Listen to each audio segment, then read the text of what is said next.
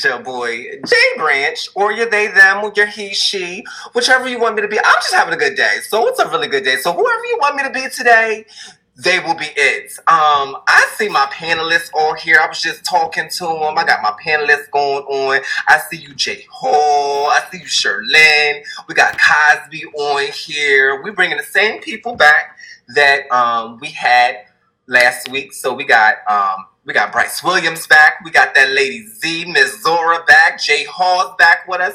Tony's back with us. Sherlyn's back with us. They all smiling when I say their names. They can really see me and hear me. It's so cool. Cosby didn't win Ghost. Cosby's now playing Ghost in Power right now. Oh, he's back. He's back to being Cosby. I'm really, really, really, really excited. Today is part 2 of our conversation with starting with today. If you haven't seen last week's is pinned to the top of our Facebook page. So if you are using the Glow Facebook page, or if you're following me on my page, or you are following Starting With Today on their YouTube, we're streaming live everywhere, honey. Everywhere, honey. You'll get a live. Everybody gets a live. But I'm really excited. I'm about to start passing the mic. Jay Hall is cracking up. I'm about to bring him on. Jay Hall is going to bring on Sherlyn and Cosby, and then we'll jump back into our panelists and give everyone an update. For everyone that is watching, if you're watching on our Glow page, this is live. If you are watching again and you want to leave a comment, you have questions, concerns, leave it in the comment box. We got people watching, and they're going to answer, and the things is going to pop up. We're just so excited, and we're bringing it to Jay Hall. What's up, Jay Hall? No, we're going to switch it out. Boom. Hall. What's good, Jay? How's your week going? It's only like video. Yeah, it's going. My week is going pretty cool. I'm glad that hopefully the rain is done. It wasn't raining here. It's just real cold. Summer left and didn't tell nobody. You know, she already let COVID through, and now she just left. It's just a lot. Let's check on with Sherlyn. Sherlyn. Hey. Hello. How are you doing? I'm doing great. I am in Dallas visiting my family, so I am recouping and regrouping. Dallas. How's it feeling in Dallas right now? It's warm. You see my sundress that I haven't had to. Yeah. Because is COVID down there trying to play too? It is. That's why I'm in the house. Okay. Well, you just stand in the window with your sundress. Is what you're saying? Okay. I would do the same thing. You see me. I'm just coming out. Let's go ahead and check on the Cosby. Cosby, how you doing today? I'm good, man. You know, I'm still here, still stirring, still standing, still strong. You know. What's one thing positive you got for us today? Shout out to Gladys Knight and Patti LaBelle, man. Okay, you know. I ain't on that, but we're not gonna go there. All right, so we're gonna swing it past Tony. How you feeling today? I'm feeling good. I'm excited. One thing positive you got for us today? One positive thing. You're all beautiful people, and everybody watching it is beautiful too. Thank you, man. Thank you. Yeah, appreciate that. You got her, him, they, she. You got Bryce Williams in the building. Oh! Can't get props. Ready for it today. I can't go Bryce. Glowing. You're glowing, Bryce. Oh, thank you. I got my beauty rest. When's your next show? So I have my next show next Wednesday on the show called Inside the Drag Closet. We do it on Wednesdays at 10:30 p.m. On WLFE-DB radio and on our Inside the Drag Closet page. Check me out and you'll see me transformed. Transformed. Wouldn't that have been cool if it would have been a TikTok but boom. I want to find the fireworks that do fireworks. Now, if y'all don't remember nothing else, I remember this statement. Either you're a brick, come on, what? or a Or sponge? sponge. Zora Thomas, what you feeling like, baby? I can't hear you. That's okay. I'm gonna take you off mute. Mute. Uh-oh. I'm here, right? Go here. I'm here. How you feeling? They call beautiful I'm artwork. feeling just fine, honey. The artwork. How are you? Turn your head a little bit. Turn it to the side. Boom. Come on, African artwork. I just flipped my background this time. How you feeling today? I'm all right. I'm all right. All I'm right. all right. So, I'm really excited, y'all. I can tell you that tomorrow is my 1-year anniversary with Glow. I'm telling everybody in a Congratulations. Congratulations. Shout out to 47 jobs since I've been 16, and that is a real number. Zora can get back to this. I will quit a job faster than you can order McDonald's because I will say something that I can't say on this pod. All right. Jay Hall. Yes. Today, we're passing the mic. So part 2 looks like, to me, I got my little handy notes. It looks like, I don't want to steal your thunder, but the first topic already got me. Like, the topic today, y'all was really playing with them last week. Y'all was just stepping in. But the topic today, y'all gonna hurt somebody's feelings. Yeah, I'm looking at that's the credit to the founder, Miss Charlotte Anderson, and the Dream Team Supreme. Yeah. Everybody else. I'm saying, why they need an Esquire on the team? That's why they got you, Cosby, because y'all gonna cause some issues today. But without further ado, we're passing the mic on over to Jay Hall with Just for Today. Well, hello everyone. Once again, hello. My name is Jay Hall, and last week was an incredible multitude levels of lessons that I learned. I was doing homework. I am continuing doing homework. Me and the founder, Ms. Charlotte Anderson, we had a conversation on IG Live about how it affected us, and I had friends hitting me up on my DM, texting me, asking me questions. You know, everybody was loving the energy, so I just want to say it's an honor and a privilege to be back here with everyone on this panel. Thank you very much, everyone. Special shout out to Bryce, who crushed me with that shirt. I thought I had you. I literally wore this shirt to crush you because I knew I couldn't touch on your background, but then you came glowing. I already don't have bars like Zora with the sponge and the brick, so, you know, we're going to get to it. Okay. Here's the heavy. Why is it when it comes to cis black men and the attraction to trans women doesn't have to mean death? Ooh. I'm going to go to Zora first.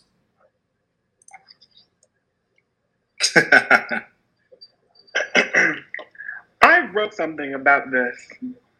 In my first book, I wrote something about this. And I had said, why is it after you climax, it means the end for me? This is deeply rooted in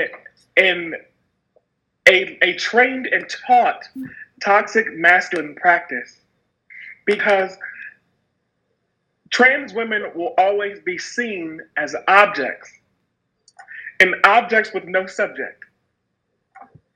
So when people try to personify our existence and put a name to our existence and put a name past coitus, our orientation is now equated to what's in between our legs instead of what we gave you. And that's all I'm going to say about that. Okay. Tony, what you think? The very first thing I thought of when you asked the question, Jay, was shame. I think shame is, especially toxic shame, the embarrassment of, you know, being with a trans woman or being attracted to a trans woman, I think, is what ultimately leads to trans women dying. And that is of no fault of trans women. It's not trans women's responsibility to I guess, try to overcompensate for your own masculinity issues. But like I said, the very first thing I thought of was shame. And we don't really talk enough about how shame and masculinity intertwine with each other. And these sort of emotions, because when I think of toxic, masculinity, obviously you have all of these emotions, but, how to cope with these emotions. Cis men aren't taught how to, first and foremost, deal with their emotions, on a daily, in the real world. So when you go behind closed doors and they're having these interactions with trans women, they like it. But then after they climax, as Zora said, the feelings come back. The shame comes. You're no longer lusting after, what you really want. You realize that, this attraction that you may have is wrong. They feel like the attraction that they have is wrong. And that's pretty much the only way that I could say it. Cosby, what truth you bringing? A lot of it stems from self-hatred, man. I mean, you're taught that, this is something to hate and something that is not right. And then you are that thing. And that self-hatred comes out in violence. I mean, there's also fear of losing your social currency as a man. You're saying that what I'm doing is not what, strong men do. So now I'm fearing, that ostracization from my tribe, and now that the point of, anger and revulsion goes to another person instead of unpacking, the hate that you've been, given and learned. So, I mean, it's not anyone's fault, but, the person who was acting the violence. Yeah, it always seems like when it comes to in the Black community, we have very little when we pass down besides the morals that we have within our own family structure and our own family neighborhood. So when we pass those things down, we hold on to them for dear life. Like, it means everything.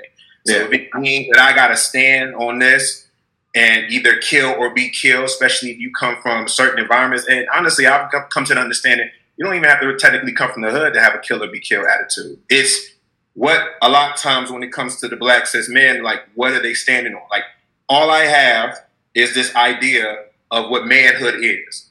And now I made this mistake and I put this man, so it's your fault. It's your fault. It ain't my fault for interacting. It is totally your fault. You have somehow brought me into this. Do you see any other direction of why that tends to be, Ms. Charlotte?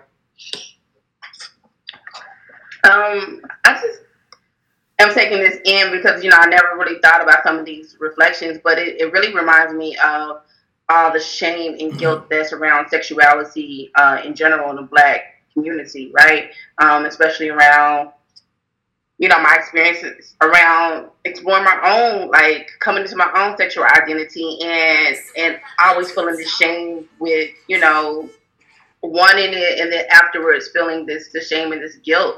And I don't know beyond that what that looks like, in the trans community. I could imagine being with someone and then their reaction is to kill me in response. Like, it's making me emotional just to gravitate, just to like process that, and to deny my humanity in our exchange. I'll probably kill.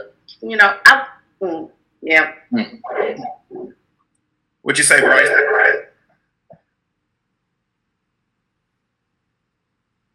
Bryce, you hear me? Yeah, sorry, I just had to get unmuted. So, just in general, this really reminds me about the Hijra community in India, which is a community of individuals who are either trans, non-binary, or they're eunuchs. And they're a community that has primarily, in the past, been held at very high regard. They were often located at weddings, births, baby showers, etc., etc. If you had an event that you wanted to be blessed and highly flavored, you would get someone who was identified as a hijra. Now they are seen more at the levels of being a beggar, being someone who has to engage in sex work because they can't get any other employment. And so I think that oftentimes it comes more from, it comes from within, first and foremost. But then as well as that, we have people who are in power who don't think that these individuals, trans people and non-binary individuals, deserve protection and safety, nor do they deserve life, liberty, and happiness. And so oftentimes, our trans and our non-binary brothers and sisters have to get into things like sex work to be able to survive. And oftentimes they're treated less. I mean, if you're looking at a woman already from the perspective of some men, they're already less than. So women are already getting paid less than men in general in daily society. So how do you think they're getting treated in the life of sex work? Take being a trans or non-binary sex worker. They are also not being paid the same, and they're actually being paid less than the women, specifically over in India within the Hijra community.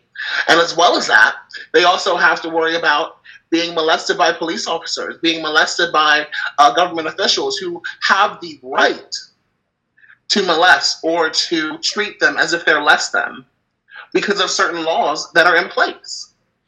So it's very, very complicated. It's not just the people themselves. It's not just at a micro level. This is a macro level issue where we need to be protecting and putting our trans and non-binary brothers and sisters in our hearts, because until then they will just be seen as sex objects or as play toys. Bryce, can I stick with you for 1 second? Let me ask you, what do you think it would take, or what's something that you can suggest on how cis men and women can help in the Trans Lives Matter movement? I've watched so many videos of cis women making fun of or thinking that it's a joke to put a dildo in their pants and saying, "Oh, babe, I gotta let you know something. I know we just started talking a little bit ago, but," they pull out the dildo. "I'm a man." Shows like Jerry Springer, shows like, all these sensationalized shows, we do not need to be feeding into that, because that feeds into a narrative that trans women are just trying, and trans and non-binary folks are just trying to trick people or trying to be secretive about what they're doing. Trans and non-binary folks are just looking to have a relationship like cisgender folks. They're looking for love. They're looking for acceptance. They're looking for happiness. And to be treated like as if you, once again, are either a sex object or a play toy, and to have that narrative within the community saying, yes, they are just sex objects and play toys. Don't do that. Stop it. Period. Ah. I'm thinking about it like right now, the first time I was probably introduced to anything of difference like that, of trans woman, someone cross-dressing or whatever. You brought up Jerry Springer. Jerry Springer been around for going on 30 years. Jerry Springer and other movies have always gave me the image that a man was hiding in secret and manipulating the other person. And it was either performed as a joke or it was harmful. When you think about Jerry Springer, when the guy finds out that the woman he's been with is a man, the first thing he does, he launches and everybody's like cheering. There was never no warning underneath. It was none of that. And I digested that. And even if it was for 10 minutes of just walking past, I still digested that subconsciously, not even being aware. So already I'm being introduced that this is the nature of this community. What do you think that also can be helpful, Zora, in helping with the Trans Lives Matter community coming from cis men and women?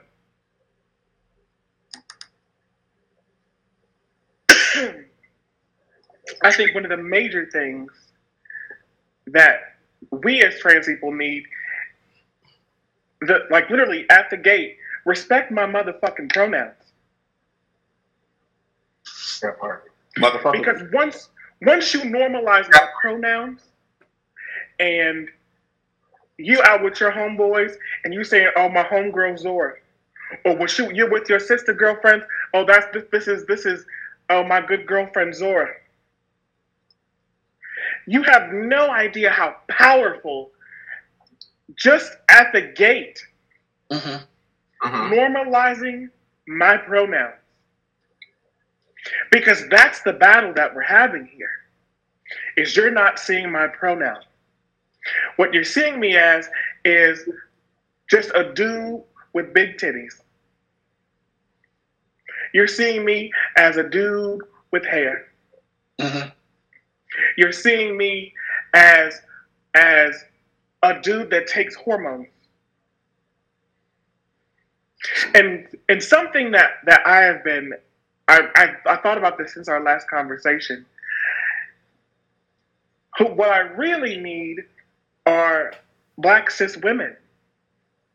That's what I really need. Because that's where this battle starts. That's where we begin to change things. Because once I know that I have a sister, Mm-hmm. Mm-hmm. once she sees me as a woman, once she accepts that I'm a woman, that's the truth that I need. That's the validation that cis het men need. Because our women see them as women. They see them as a sister.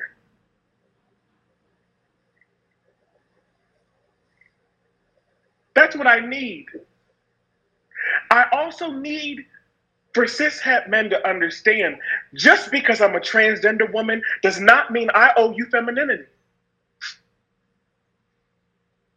You can be cis het. You don't owe me masculinity. I don't owe you shit. I don't owe you any kind of gender norm. Mm-hmm. I don't owe you any kind of societal norm.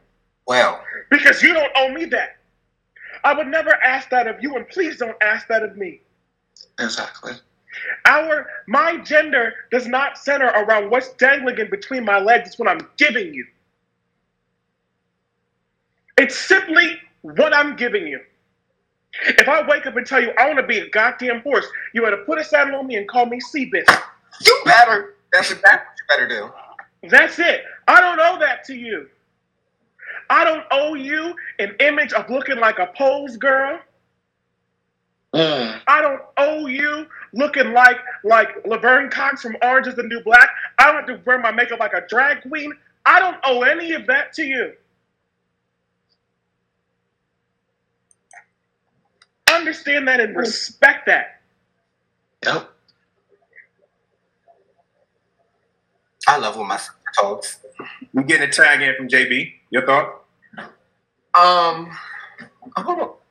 I had somebody at the door. Well, Zora, you didn't already took me there. I will say, just to piggyback off Zora, when you normalize my norms and you tell me, oh, this is they them. When somebody says, oh, I don't understand it, I don't give a damn if you understand it. I didn't ask you to understand my pronouns. That wasn't what I asked you. What I asked you was, just use they them. If you don't get it, my best friend told me, and I used to apologize. It wasn't until being here, on the first year I started here, in January, I was putting they them on my emails. I didn't say anything to anybody. I didn't ask anybody to address me that way because I thought asking someone to address me as they them would be an insult to them if they didn't want to do it. And so my job would start saying they them. If somebody would say he, they would say they. My gay mother would say, no, that child, that's my they. That's my little gender non-conforming child. Period. And I was talking to my best friend and I said, listen, I want to tell you my pronouns are they them. You may not understand it, and I will try to explain to you why I use the they them pronoun. But that's what I go by. But if you don't want to use it, or if you slip up or you keep saying it's okay, it's cool. And she looked me in my face and it was an aha moment. She said, I am a cisgender woman. If someone called me sir, I'd be pissed as hell. I'd be damned if you are not upset if someone does not use your terminology. It made so much sense. Why do I feel like I need to make anyone else feel any type of way about who I am. Mm-hmm. I say they, them, and that's what I mean. I feel that there is no woman and no male. It all intertwines for me. For me. What you do, what you use, how you do it is all up to you. Mm-hmm. You, period, point blank. But when the question is, how do we get people more involved? Is when our cisgender women, hetero women, stop playing on the trans women as a key and making them a laugh. Like, you're my girlfriend to come over and I'm being like you. I can't help that you're being like me. You're my good girlfriend until it's time for you to invite over the house. My mama always told me, people may think you cute and funny, but not everybody's going to invite you to their dinner table. Mm-hmm. Mm-hmm. So it's that thing that we need to make sure that if you my girlfriend, can I come over? Do you trust me around your nigga? Your man. No. I got a little excited. If you trust me around your man, like, is that what you trust me around your child? Because I tend to be same gender loving. Because I choose to be same gender loving. Will you trust me around your son or your daughter? That's how I know, and that's how I know that there's a connection. Because there's times where I went to a little kid party. I went to a little kid party last year, and a little boy, about 3-year-old, was trying to use the bathroom, pants down to his shirt pulled up, trying to get it down pat. I surely walked in and said, "One child is in the restroom trying to go. Jay, why didn't you help him?" Because I won't be the next on Megan's Law. You won't say, "Oh no, he touched," because it's so easy. I've had people ask me, "Can you watch my child?" You don't touch kids, do you? It's that is what we need as gender norm. Is to understand that trans women are women, no matter what they grew up with.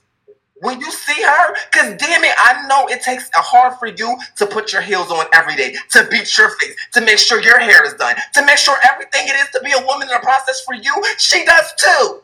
She does it. So what is that's what I want to know. What is the issue, and why can't you say, "Your makeup looks good"? Girl, keep doing this, and I support you. I support everything that you do because you are a woman. Because that's what you choose to be. Because you lady, you don't have no heaven or hell to put nobody in. And when people start to understand that, you can't put me in heaven and or hell. You can't tell me nothing. That's all I got. I got really excited. It was Dora's fault. First of all, I would be a fool to not acknowledge the spiritual awakening that Zora is catching on the side. Literally, he gave a very passionate response, and Zora was the hype individual in the background with every bar. So we have to acknowledge. Real quick, I literally was just telling somebody this story. Zora, it would have been this week a year ago that me and Zora went to Zora, and my cousin, which we're all friends, went to a bar to celebrate me getting this job and to watch a little bit of whatever we was watching that day. Walked into a bar and a man told Zora that she was not a woman because her hair was not long enough and her ID didn't match up. We're in a gay white establishment and still she couldn't get no respect on her name. Just a year ago this week. I'll never forget that. That was the first time I had ever been so angry about somebody doing something to one of my friends. When she held her head down and said, "I just want to go. I don't even want to cause no issue." I'm sorry. Go ahead. No. We appreciate it, baby. We appreciate it because people need to see that passion and need to understand that human connect. So that was very much so needed. And, Zora in the background. They need to see that cause and effect. Charlotte, when you hear that as a cisgender black woman, what do you say? I'd say we have work to do. I received that, and it made me think about a lot of things. A lot of things about this movement of womanism and feminism, and how I think so much of its power, by Black queer community, and then also think about Alice Walker and even Zora Neale, who defied these gender roles and gender expectations, right? And then how much more so I don't feel the weight anymore of needing to confine to anyone else's expectations, probably because of Black trans women. You know what I'm saying? And the movement that they're pushing. So now I don't need to worry about, I talked to Jay about this before. When I was coming up, like in high school, I used to wear boy clothes all the time. I wear my dad's clothes. I still lean. I'd rather be comfortable. I enjoy both the feminist and wearing hoodies and not being bothered. And my femininity is never in question. And I can pull what I need to from it. So anyway, that's part of it that I'm thinking about. That there's a thanks that needs to go to that, because I think now Black women have more power to define what our womanhood looks like individually, right? Two is how much I've been affirmed by Black trans women, whether on screen or in person. And I think there's something reflecting back. And I remember the first time I watched Pose, and how much I saw so much of myself in there, and that mirror back to me, but it was affirming. And so how can we begin to make sure that we're doing the same for Black trans women? Now, I know our time, as usual, we look up how time we're going. But I do have to touch on something that Zora brought up. I owe y'all an extra 10 minutes because we started late. What you say? I'm sorry. I owe y'all an extra 10 minutes. We started late. Oh, okay. Thank you. Zora brought up, one of my favorite shows, which was Pose. And the one thing that Pose showed real early, that myself, once upon a time, and I'm pretty sure a lot of people, they put everybody in one box. They put gays, they put trans, they put everybody in one box. They can only understand so many letters. And Pose, I think one of the early episodes of season 1, they were showing the divide between the trans community and the gay community, and how that was an issue even back then, and how it can probably still be an issue right now. What is a role that queer people play in the harmony of trans lives and creating queerphobia? And let me just go to Tony real quick and see what your response is. Ooh. Can you repeat the question back again real quick before Tony asks it? Because that's a deep question. My question is, what role do you think that queer people in their community play, queer and gay people in their community play in the role of transphobia? Y'all want to start something tonight. We're going to give you an extra 10 minutes. Y'all want to start something tonight. Well, to answer the question, Jay, is everybody here familiar with Marsha P. Johnson and Sylvia Rivera, the trans activists who back in the 70s were at Stonewall? Anyway, I had been doing some research on them because, basically the LGBT movement is founded off of the work that these ladies were doing. And I remember seeing a video of Sylvia Rivera. She was at a protest. This is a trans woman. And she was protesting the conditions that they were living in, especially trans women, the children on the streets, the poor. And this was in front of an audience of all queer people. And they booed her. They booed her so badly. And to her credit, she still kept going with her speech, but they booed her so badly that she ended up quitting in the movement. And that was really disheartening for me to see, especially because we're all supposed to be family. And yet we treat our trans brothers and sisters like they mean nothing. We misgender them on purpose. And I'm including myself in that argument as well, because, before I came to, my own LGBT awakening, I, participated in things, unknowingly and sometimes knowingly, but the role that we play is so significant. And to even look back now, and I almost feel so emotional because I didn't realize and I didn't understand the depths of pain that people go through, and the ways that Black trans women are being murdered. And to see that not everybody in our community is on board, especially the Black LGBT community is not on board, for protecting these women's lives. It makes you emotional. It makes you sad. And we have to also understand that we play a part in that as well. We're not exempt just because, we're in the same community. We still can, be misogynist, especially cishet gay men. We can still be transphobic. We can still be homophobic. We can do all of these things. So I think the part that queer people play, especially, is we don't need to remove ourselves from what trans people and non-binary people are going through. We need to, listen to what they're saying, because really this whole movement was really built off of the backs of them. Period.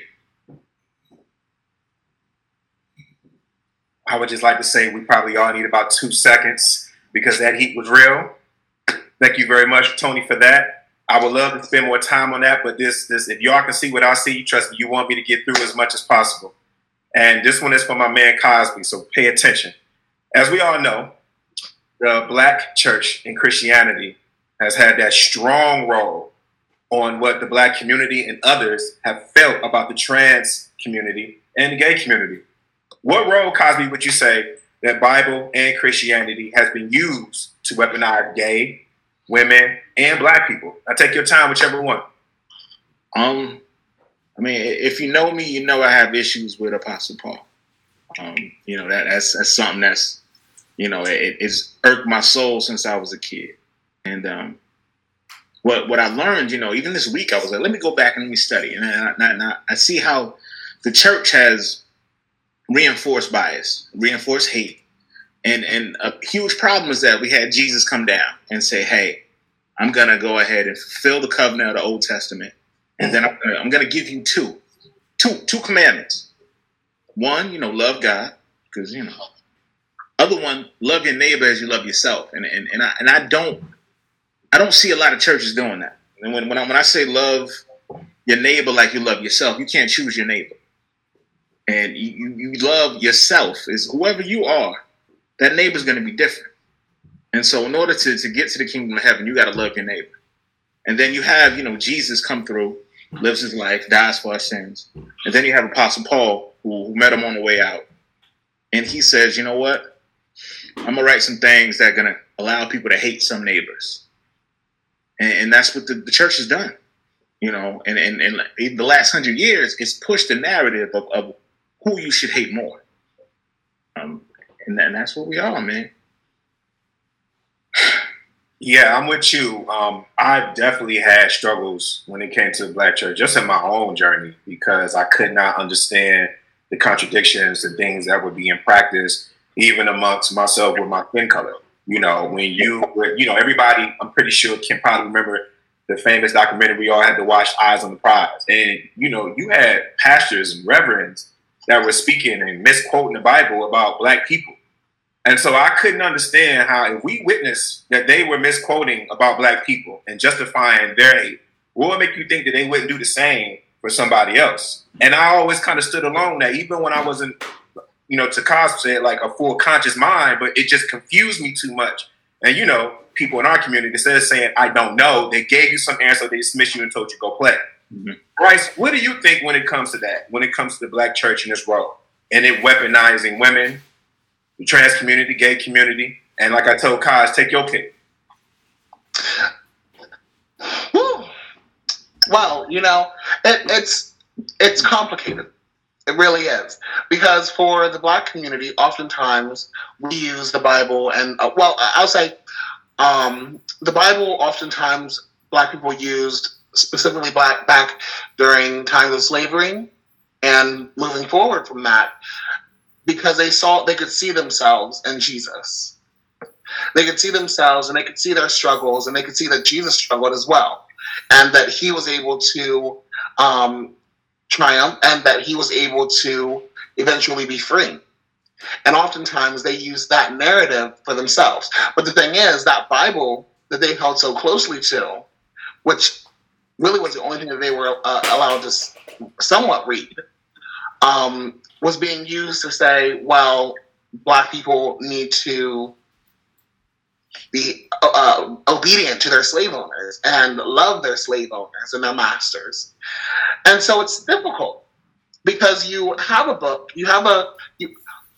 I had this conversation with my family here, and I said, the Bible was written by men. Period, point blank. The Bible was written by a man, by several men, by hundreds of men, and it has just been through the years been translated and just been tarnished, and whether or not it has I've used my words very carefully here because I don't want to step on toes, but the Bible has been used to make this world a much more difficult place if you are not white and heterosexual. Because white and heterosexual people are the ones who were able to take that Bible. When we look into the actual historical backgrounds of when Jesus was living, was he living in North America? Was he living in Seattle, Washington? Was he white? Did he have straight hair? No. We know that he looked just like everybody on this here screen. But we're not taught that. That's not what's being fed down our throats. And we need to be trying to achieve and attain that white cis heteronormativity if we want to be like Jesus, if we want to be true Christians. And oftentimes, that book is used whenever we are acting out because we're embarrassing our family. Charlotte, what's your experience?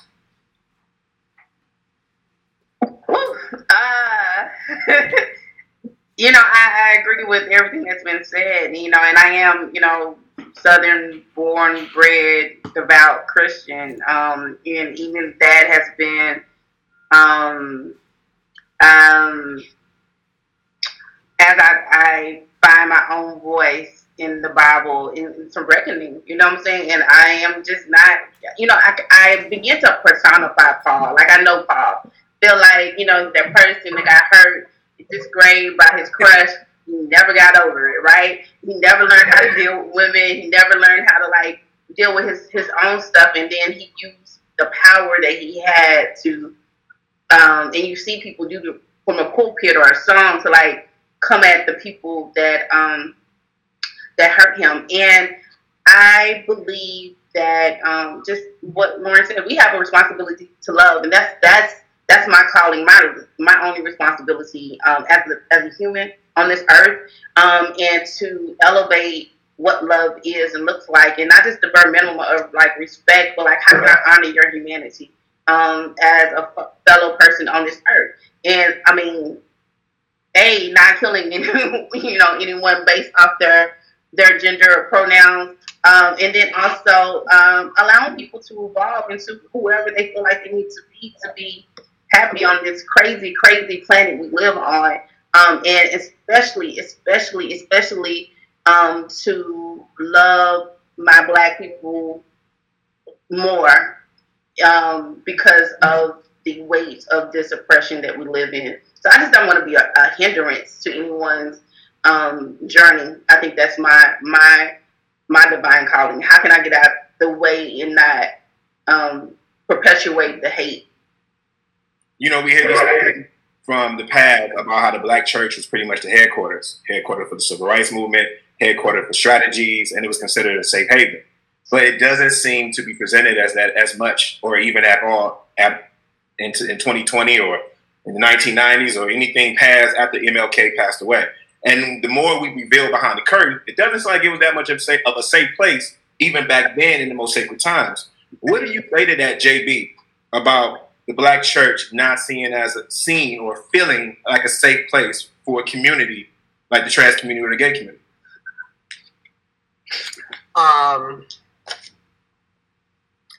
One thing that I was told is that demons know demons. That's one thing I was taught.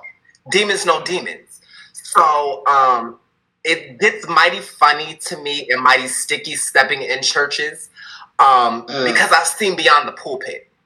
I've seen beyond it. I've smoked with the best. I've drank with the best. I've fornicated with the best. And they've gotten up the next day and they've preached you the best word they can be. But I'm still on their lips as they coming off. So for me, being beyond the pulpit really makes me very skeptical of being in church. I have friends that are licensed ministers throughout the country that practice within our community. And I'll have conversations with hey, I work at this LGBT center. Why don't you come get tested, or why don't you come do this? Because you're still living a life. You think that because you're on your knees praying, and then this is another thing. I'm sorry. Because I've had a lot go on with me in the church. I've been I've always been told since I've been knee-high to a grasshopper, I'm called to the word. I don't have time to play. Anytime I go to church, I have done a 2-year stint in church. The church I was at, one of the ministers made a post about they misgendered a trans woman who won prom queen last year, and they were like, "This is what happens when the boy." It was just a very derogatory post. It blew up over Facebook. It was an argument between me and the church, and I had 3 people that stood behind me when the minister went through the congregation and said, "Is homosexuality a sin? Yes or no?" Because that caused harm. Because there had people inside of the church who was in leadership team, who has kids, who are dealing with this, and now you have to make them make a decision so they can sit where they have to sit. And are you harming me? These are the same ministers that will tell you, you just got to pray it away. I've been trying to pray the gay away for the longest. It's not going nowhere. So it's either I'm going to try to pray this away and don't believe in God and don't believe that hope and don't have that face of a mustard seed and kill myself, or I have to know that I was a unique creature and God created us all different for a reason,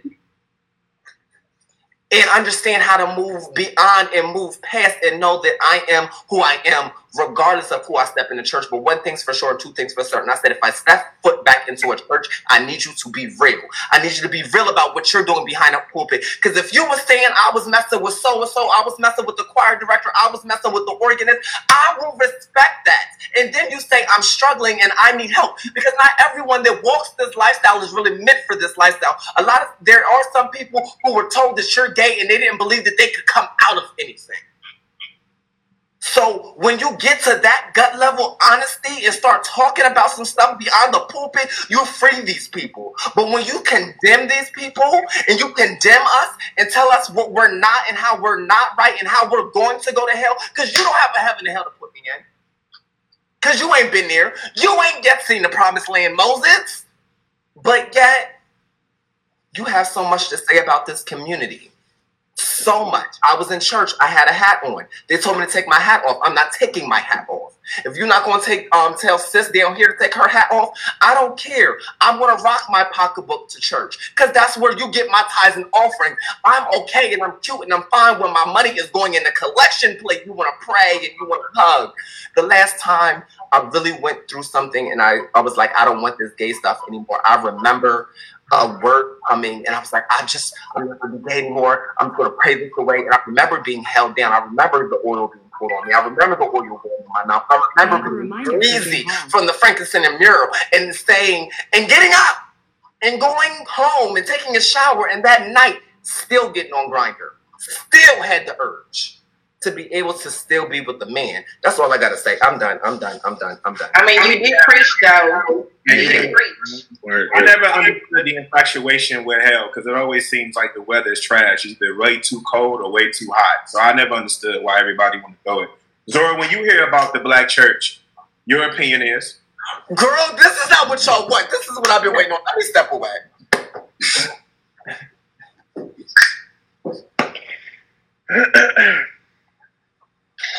I went to church by myself. My family did not go.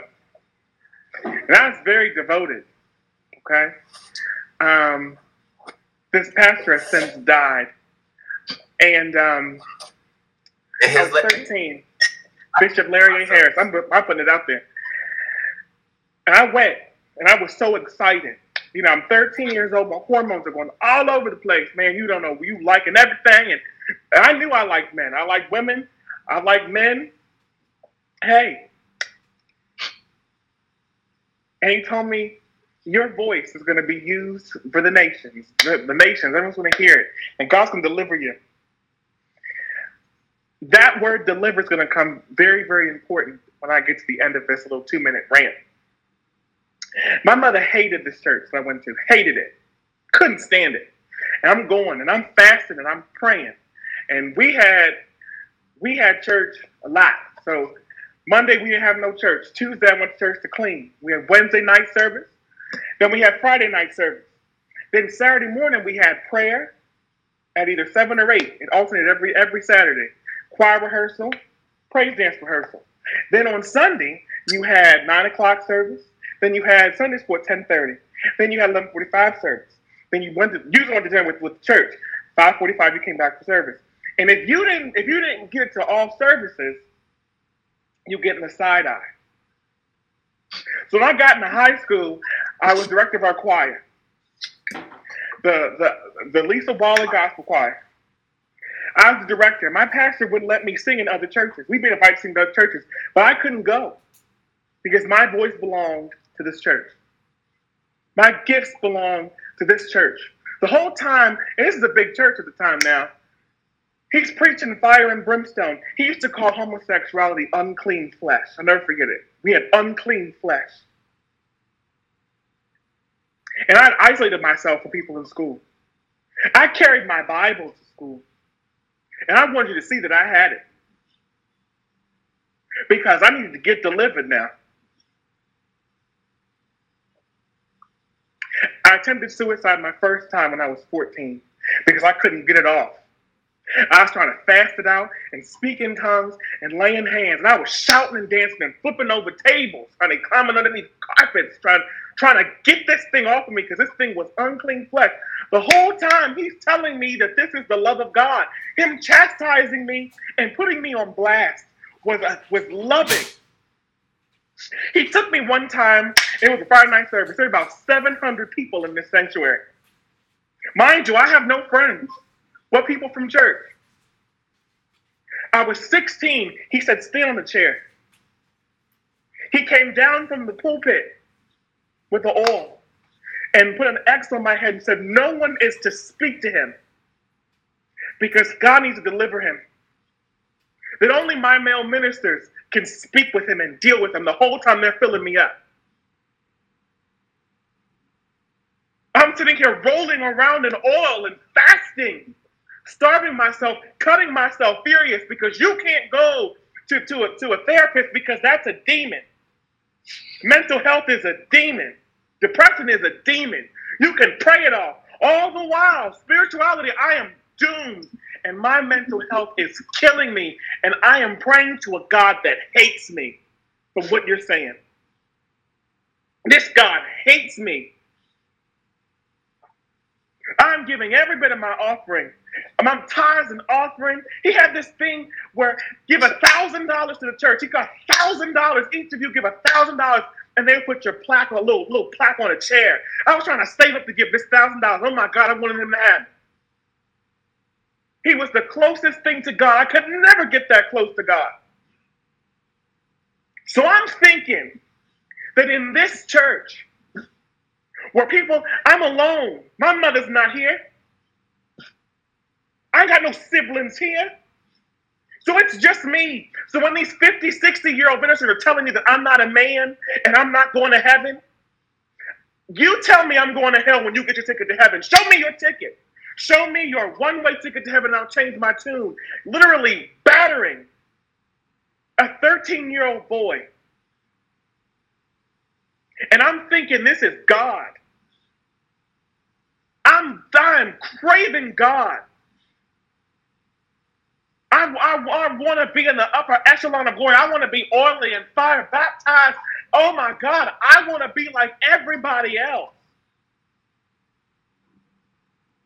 My brother had a wedding, and I got this Google internship to UC Berkeley. I'll never forget it. I never been on a plane in my life. I never thought that I'd get out of Harrisburg on a plane like this. UC Berkeley through Google. I told my pastor, I was so excited. I was excited. He said to me, you're going to go to California, and you're going to get your ass packed. He ain't say behind. He said, you're going to go down there, and you're going to fall into a reprobate spirit. And reprobate means when the Spirit of God leaves you. You're going to go and be reprobate. You're going to be with homosexuals, and you're going to get your ass packed. I was 17 years old. And I went. Down there, I couldn't even enjoy all these people from all over the world. Couldn't even enjoy them because I thought that I was going to be polluted. I came back. I got the homecoming. First runner-up. I missed 2 services in 2 weeks. I got my first runner-up session, came to church. He told me, I can't wait for you to get that session in heaven. Oh my God, I was so excited. I was so filled. Oh my God, hallelujah. That Tuesday, he called me and said, did you kiss Brother Rashad? In August. This is October. I cut him off. So I want to be clean. He said, I don't want your faggot spirit in my church infecting my members. And if you want to come back in here, you need to be inspected and ministered by them. My mother was on the phone, muted. And I told him I'd be damned. I didn't know what to do, thinking that God hates me. I'm running around trying to find God in liquor bottle. I went to Messiah College and got gay bashed. I'm trying to find it in the backs of men. I'm trying to find it in car back seats. I'm praying. I'm going to Buddha. I'm trying to figure out where's the God that he told me about that's going to love me. Going to different churches, and they knew who I was. I went to another church, this All Nations, and he went up and said, Isaiah, come up here. That was my dead name. Isaiah, come up here. I want to pray for you. Church full of people, and they all knew that he was praying for homosexuality. I got up there, and all I could do was cry. And they're thinking it's the Holy Ghost, but this olive oil feels like gasoline. It is burning me. And I'm thinking it's a demon. The church would rather have my blood and my money. And I'll be damned. I have no power for it. I have no energy for it. I go to a church now, my pastors are both black, they're lesbians, and they're married. Transgender people, I'm speaking at a conference next month. Our first conference I get to speak at as a black trans woman. I get to pray to my ancestors and find Jesus at the same time. And I never thought I'd find it. So as much anger as I have at the black church, I have sympathy because, oh my God, how many of them are in there still under the pulpit, living under the altar. Come on. Literally holding up the altar, not knowing what to do, praying to a God that they think hates them, and speaking in tongues and randa, shanda, kanda, and putting on their best hats and their best suits from Eddie's, and putting on their best dresses to a God that they think hates them, and they think that that's where God is. That's what I feel about that.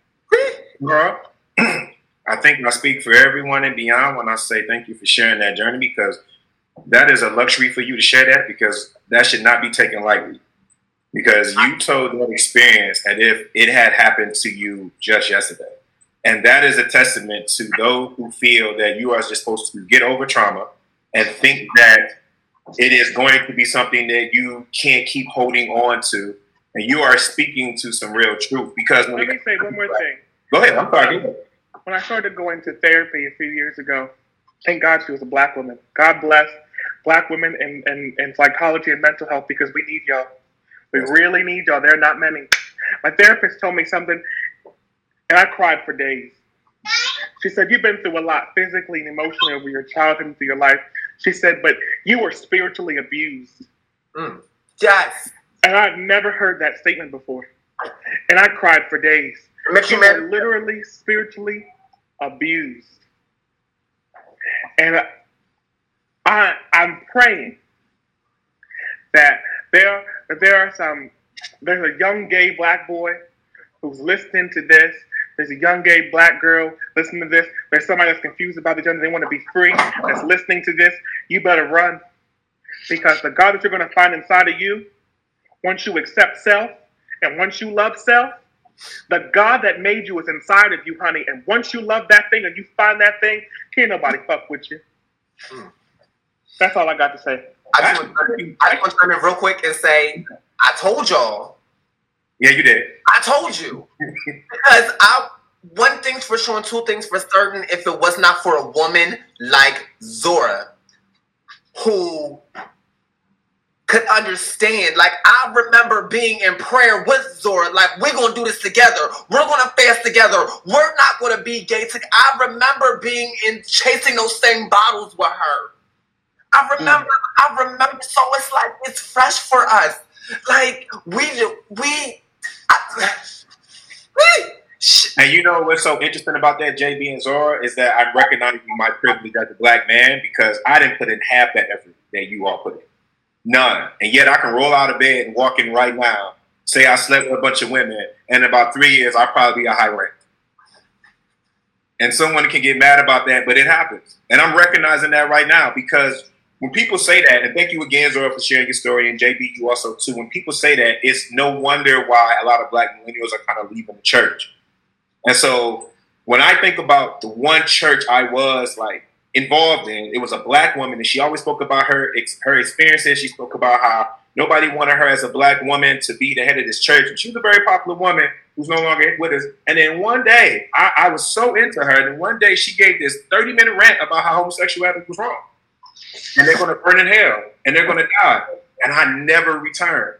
What is her now, I didn't go back. Now, what do we say when we hear black millennials and their own personal issues? And you guys have shared stories like that. What's other reasons why black millennials are leaving the church? And is there a possibility they can come back? Tony, let me go to you.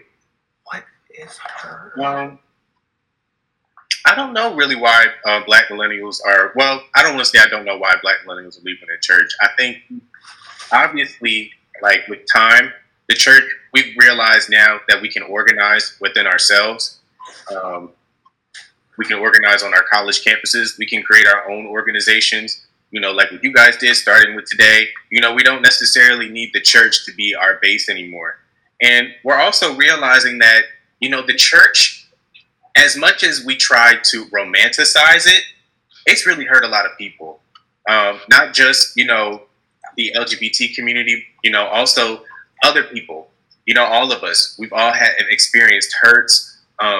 Many of us, you know, not to the certain extremes, but, you know, we've all felt certain things about the church and ways about the church. And we've also learned, you know, from our parents and our grandparents, a lot of the things that they taught us, well, and this is just speaking for me, a lot of the things that my grandparents and my parents taught me from church, it didn't really translate for me because I can't go around, you know, spouting in one breath, you know, I love the Lord, but then the next, I hate fags. You know, I can't do that. That's hypocrisy to me. And millennials are so, thank God for millennials, because we are just now, I feel like people think that we complain and they think that, you know, we're just voicing whatever, but we're breaking the chains, you know, literally breaking the chains, you know, and finally able to do what our parents and their parents could never do. You know, we finally have, you know, in a way found our own voice, you know, and say, you know, we don't need the church to define our sexuality, our humanity, you know, who we are as people. It doesn't define us. We can go outside of that. And so that's what I'm thankful for that, you know, because like JB and Zora, I've been in those same spaces too. I realized the church was no place for somebody like me, you know, the amount of shame, the toxicity. I remember one pastor, you know, like everybody else said at 14, you know, telling me that I'm going to go to hell, you know, because I'm a punk, because I decided not to look at the lady who, you know, was bent over in the next pew, who had a nice big booty, you know, and they're the men looking at me, you know, oh, he's a punk, you know, clowning my dad because, you know, I didn't look, you know, things like that. It's those experiences that we've all tapped into, and we just say we've had enough, and I'm here for it. You know, the church isn't the only place that you can find God in. In yourself, nature, anywhere. Well, two or more gathered. JB, real quick, what time you gave us to, JB? Listen, we got two more topics. I just want to know the exact time because I don't. Told me last week I'm relinquishing your show to you. All hands on deck. So if y'all need to run a little bit over, we still have had the same 8-9 viewers. Okay. It has literally stayed between 7 and 9 viewers. So it's the same people. Okay, I just want to be sure. I mean, I just want to be sure. Let me just say real quick before we jump to the next topic. No, we're not about to jump, right? We're not about to jump. I got you. You know I'm gonna call you. Your background though. You just cut a line to Charlotte. I just wanted to ask Charlotte because she had mentioned that she had that Southern Black church upbringing, and so I want to know when she hearing all this, what is your response to that? I think for me, it's what Tony kind of mentioned, the hypocrisy, right? So we can't celebrate homosexuality as long as they're leading our choirs and our theater ministries, our dances. We're okay with that. They're musicians. Everything we love about the Black church. Because you can Black queer, you know. Because if you're the lead singer, you can sing. That's the only if you can play the drums, if you can mime real good, you can sing. You can direct the choir. We can go see. Right? So we can go see Alvin Ailey. We can celebrate all these things, but we can't honor the humanity of those in our church. And so I've wrestled with that. I also wrestled. I was recently. It's been earlier this year. Like my mom was talking about. Why don't you just find a good man in the church? And I was like, the worst experiences I've had with men have been in the church. The absolute worst experience that have denied my humanity as a woman have happened in a Black Christian church. And so I was like, I have no desire to be with a man that is super church. No, it's absolutely not appealing. I want a man with a good heart and who sees the humanity in everyone on this planet. And those are my requirements. Those are my bare minimums. And then we can have a conversation from there. So those have been my experiences. Just the hypocrisy. And I think the call to what does love look like? And I think y'all have to like dig deeper in that. And I don't think it's a passive thing. I think it requires action. I think it requires a lot more conversations like this in our private spaces, in our public spaces. It requires advocacy. It requires like everybody picking up this burden, so it's not just falling on a small group of people. Bryce, what you say? So first and foremost, I really want to say thank you so much, Zora, for sharing your story. Thank you, because that's one that touched so many people's. That touched even here on the panel. People were tearing up and crying. So thank you for that. And it's just so frustrating because I have a client who just came to me the other day who told me that because he has found his religion, he no longer wants to live a bisexual lifestyle. He wants to be heterosexual. And he's 31 years old. 31 years old. He's lived 30 years of his life, and now all of a sudden that is the reality of what a lot of queer people see with the church. And that's one of the biggest reasons why, for me, I've dropped it off. When I was in high school, I dropped it off because I noticed I couldn't talk about the things that I enjoy talking about, my queerness and me coming into my queerness at the church. I was told by the preacher, by the first lady, thank goodness you were born on the 29th of October, because if you were born on the 31st, you would have been an evil baby. What? After all this work I put in here at this church? So, it's just, when you say why are millennials leaving the church? How can we get millennials to get back into church? Why do we need to have millennials in church? Why do we need to have Gen Z in church? Because we have never been accepted, nor have we ever been wanted there. So if we can find happiness and find our people either on Facebook or Twitter or on TikTok, and we can fellowship with them that way, we're here. And the thing is, it's just like in order to be a good person, you need to go to church. Well, that's not true. A lot of the initiatives that we are pushing social justice-wise goes against the conservative point of view goes against the point of view of conservative Christians. Should I be in shackles or be stoned because I'm queer? Should I be,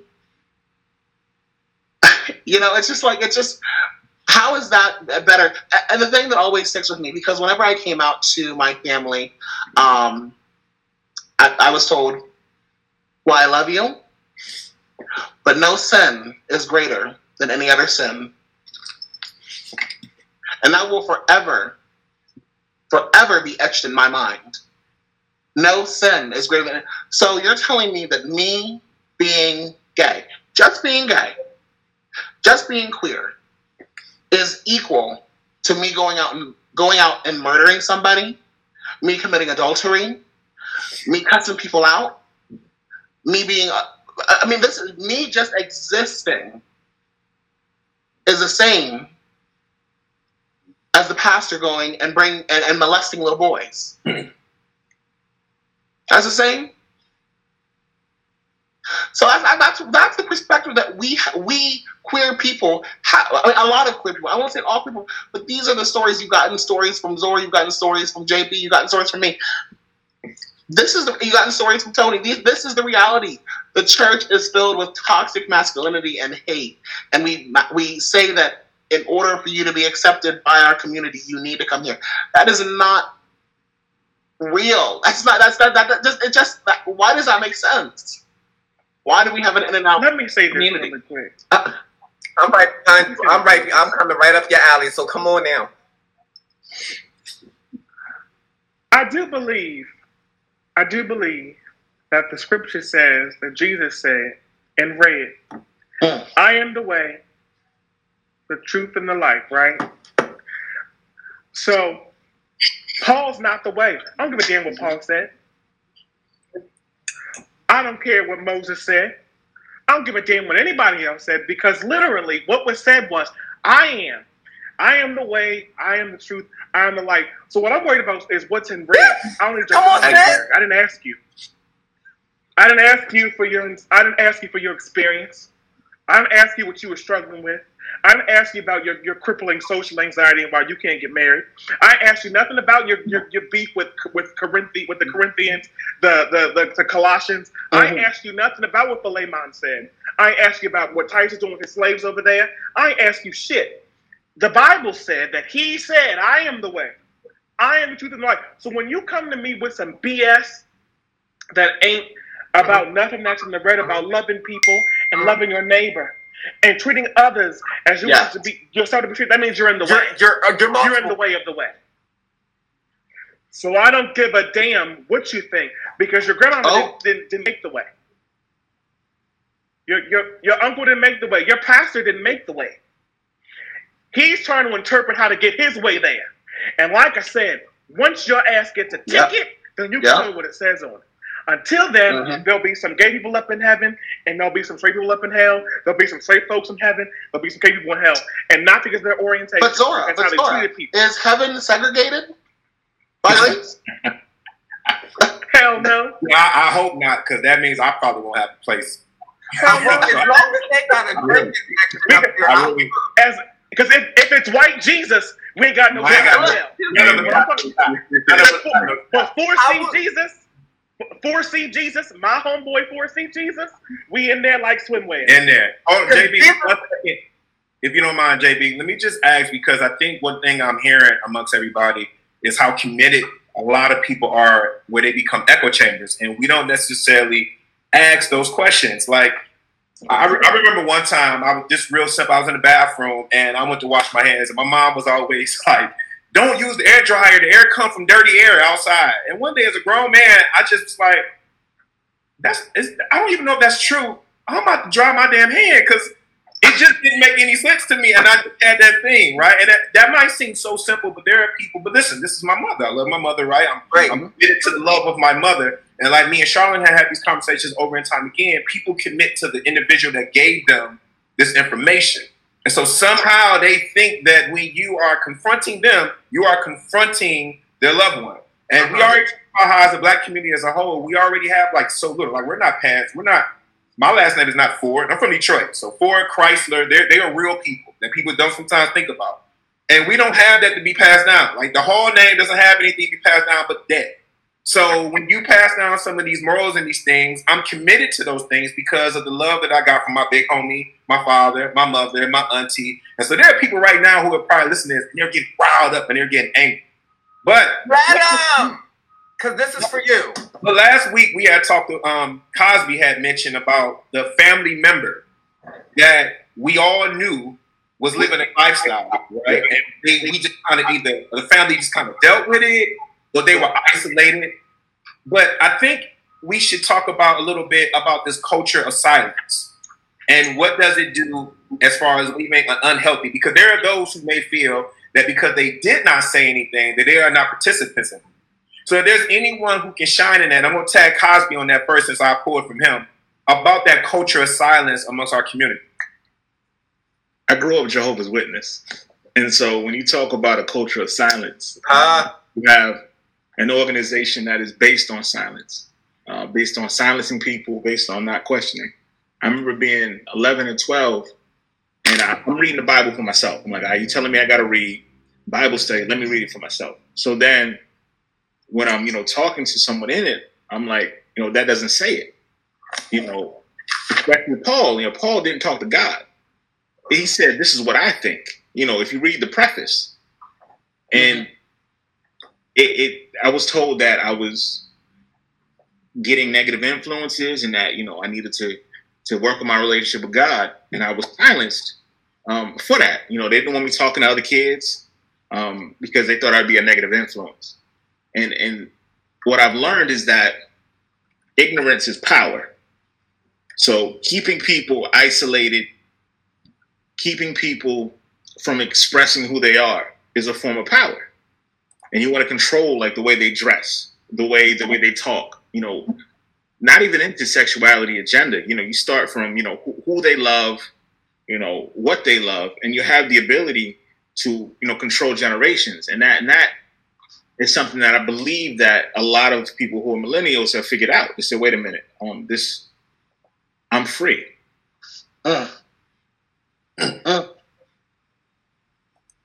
Charlotte, what do you say to that? And JP, I want you to respond after her, JB. Charlotte, what do you say to that? The culture. I think it kind of goes back to what I was saying before. We have responsibility if we're going to say we're going to love, right? It requires action. The same way we ask white allies to, advocate for Black Lives Matter. The same way we're advocating for Protect Black Women, Say Her Name, Black Trans Lives Matter. It requires some action behind that. It requires us to speak up and get uncomfortable and have conversations in private spaces, in public spaces where it's facing communities that aren't going to be an echo chamber. Are we willing to go against the grain to have these harder conversations, but necessary? Because I think a lot about this time that we're in right now and how a lot of it mirrors the leading up to the Holocaust, right? And how, MLK has said before about this how we're all in this justice thing together.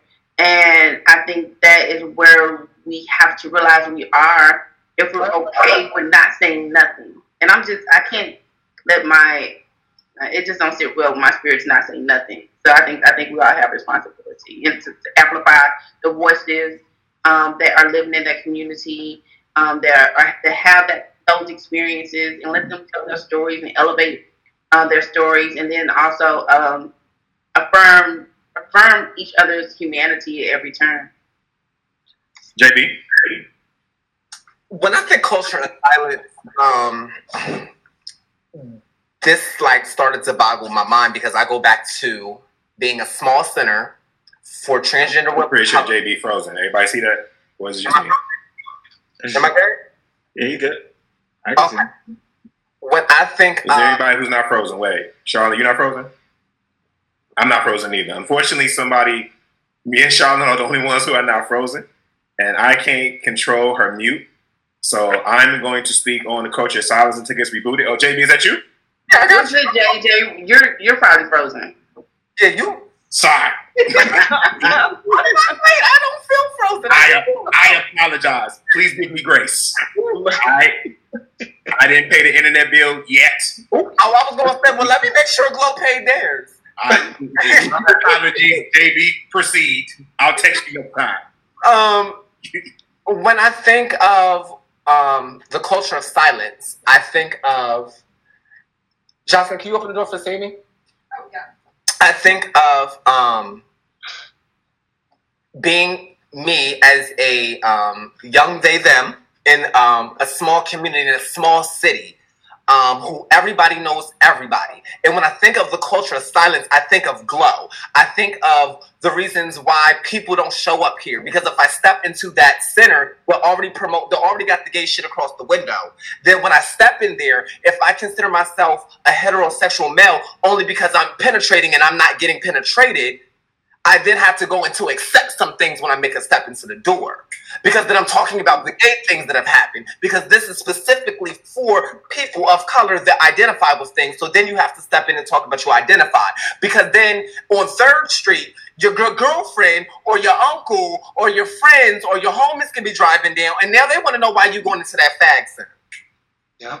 So now your identity and you're wanting to be of ghost of some sort, because we knew, Cosby said it last week, we knew for a long time that family members were gay and we didn't speak on it. And a lot of times the family members we didn't speak on are the ones that still live like they are have a heterosexual lifestyle to them. If they still just walk up and straight and not have a switch or a twang in their voice, they're good. Because that's Uncle Clarence that can have the roommate with Mr. Steve, and they've been roommates for 30 years. But they didn't move to every house with each other. But we don't as young adults, that's where the culture of silence. I remember my grandma passing away. God rest her soul, and feeling so free with life. I remember being so young, and don't walk like that when you get around your grandma. Don't talk like that when you get around your grandma, because I had come from family who identified with homosexuality. So they didn't want the other family to believe that they brought this generational curse on me. So that was the work that they hadn't yet identified and done with them. So they silenced that with my best friend, who was my grandmother. So I wasn't able to have that. So when she died, I felt free, because I was no longer have to be silenced on the way I walk or the way I talked. It wasn't until her last dying years where I could walk in and say, "Hey, girl." I remember coming out to my uncle and him calling my grandmother right after that, and her saying, "Is you okay? Is you feeling a little funny? What's going on? Do you want something to talk about?" And she wanted to talk about the demons that approached me, so I had to stay silent. And then this is the beautiful thing sometimes about life. Sometimes you don't get to be silent. I've been cha-cha since I came out my mama. You can't take away this gayness. The hands have always been moving. The legs have always been moving. This switch has been the same switch since elementary school. So I didn't have a chance to be silent. So I didn't have a chance of that. But there are people that have a chance to be silent, and they are silent because they want to. They're silent because they don't want to live the gay lifestyle. What they want to live is the sex and the behind the scenes and the grime that comes with it. You know, it's easy to be quiet about your homosexuality, but it's hard when you are gay and you just want to go out and you're called that faggot, or someone's chasing you home because you want to play the cello. It's hard. It's hard not being silent. It's easy as hell being quiet. It's easy as hell. I remember, and I'm going to shut up. I remember the same day that minister were pouring oil on me. I knew 2 other men in the building that sat around and watched this exorcism, because that's what they were trying to exorcise the demons out. I remember the pastor calling out, "Anyone has suffered with homosexuality, raise your hand and start praying." And I remember 2 people looking up, and this is all I remember, is 2 people, those same 2 people, sitting in the corner like this. The silence ate you up while you allowed me, who was open and ready and trying to find out something. God, because this can't be me, because I want to be on the pulpit.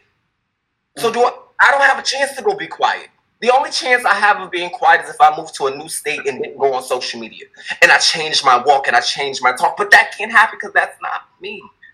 So not everyone can be silent. And the people that are silent are the ones that will call you a faggot. Those are the ones that are, I'm only gay if you ask me. I'm open if you ask me. But it's who asks you. Because if your mama asks you gay, it's no. But if Steve on Grindr asks you gay, it's good.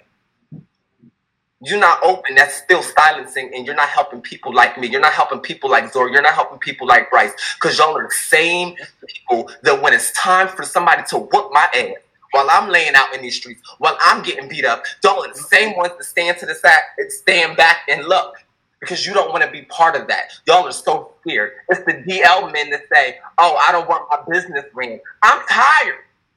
I was tired of playing around with the down low, the silence of that. You can come into my spiritual womb, drop off your issues into my spiritual womb, go and be free, and I still got to take care of your issues and mine.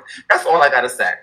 You know, you talk about the culture of silence because it has so many layers. And one of the layers that the culture of silence does have is the witness of bullying, hate, and the effects and sometimes what it has on mental health. Bryce, is there anything that you could speak on? Someone is witnessing a bullying, whether it's elementary school or through their adult years or adolescent years, about the culture of silence and how it plays a part in that? Yeah, most definitely. I preface this with trigger warnings of molestation and childhood abuse. My grandmother was abused by her mother day in and day out. Her mother was a head deaconess, one of the best people at the church, one of the people who you would look to pray, have someone pray over. But she'd come over and try and kill my grandmother. She'd come home and try and kill my uncle, my grandmother's brothers. And when you see someone who is holier than thou, and you're thinking, wait a minute, I know what I'm seeing, but I can't turn to anybody else because they're going to call me a liar. Or they're going to say that my feelings and my experiences are invalid. Especially back in the 50s, when they don't care about black little kids. They don't care about black little kids. CPS doesn't care about them. They don't care about these people who are going into schools and desegregating schools, being spit on, being called nigga gal number 1, nigga gal number 2 from the teacher because I don't need to know your name because you're not going to be here long enough for me to even care about you.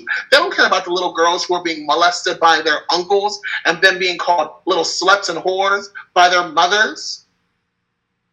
And that stayed with my grandmother. And it still stays with my grandmother until my great-grandmother's dying day. She said, well, maybe today I can get an I love you from my mother.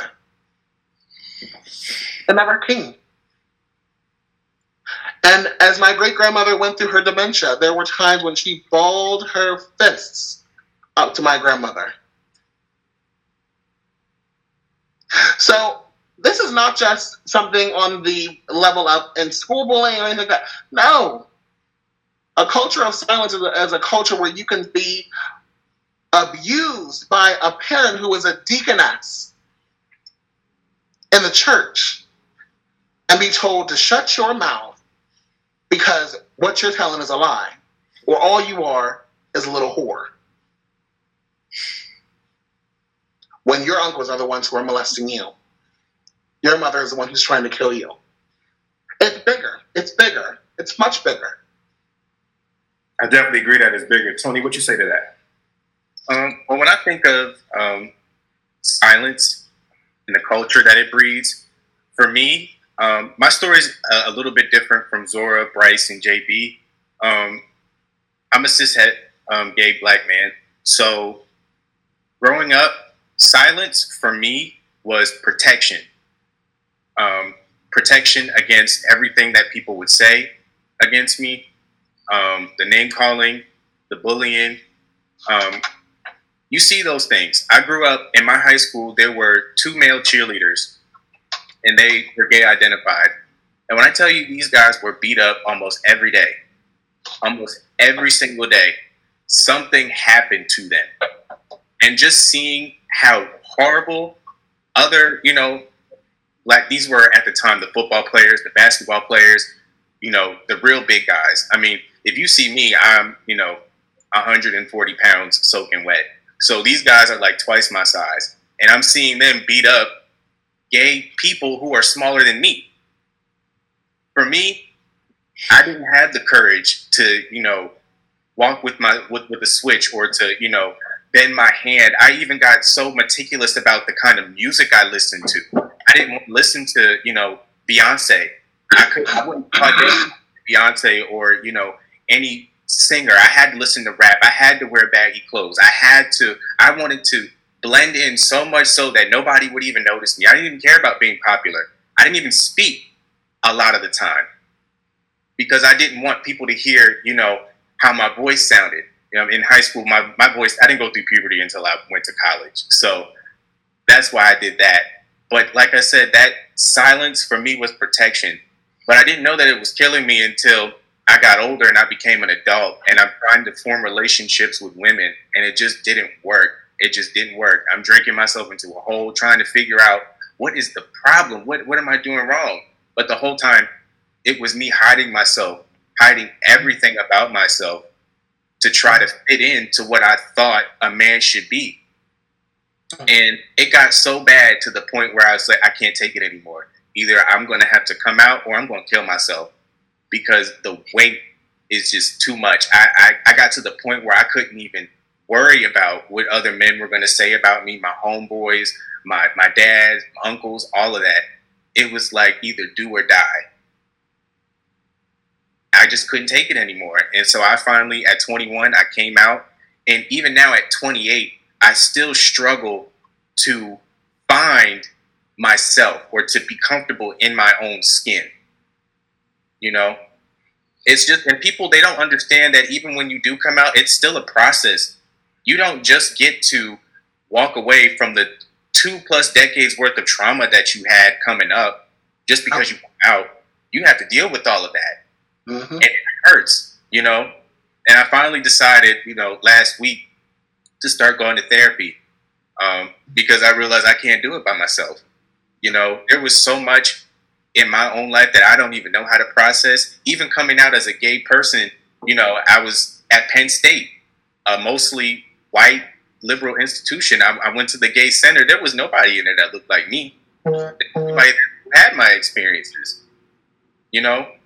So even still coming out, there was still this silence that I felt. And it was almost like the silence was, I couldn't stop it. No matter how much I screamed, no matter how much I tried to force it out of me, there was so much of me I realized that I hadn't said for so long, you know? And so I just want to close with that your silence, it doesn't kill you initially, but eventually it does. Because you can't keep lying. You can't keep lying to yourself. At some point, it's going to break. And that's why I feel like we have so many of our young people who do end up committing suicide at a young age because they don't know how to deal with it. Because it literally feels like do or die sometimes.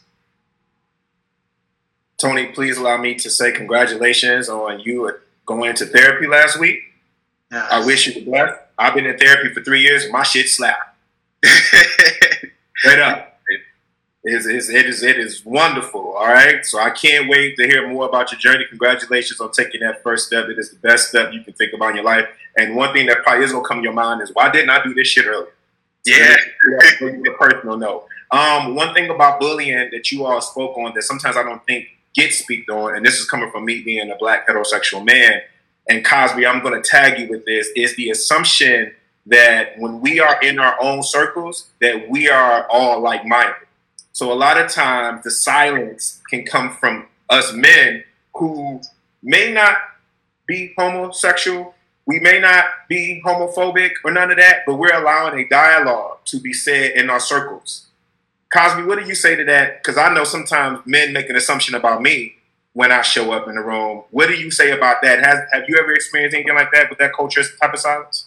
I mean, I think most, you know, cis-het men growing up, man. I remember just being a kid and, you know, we played football. You know, some people called it Killer Man.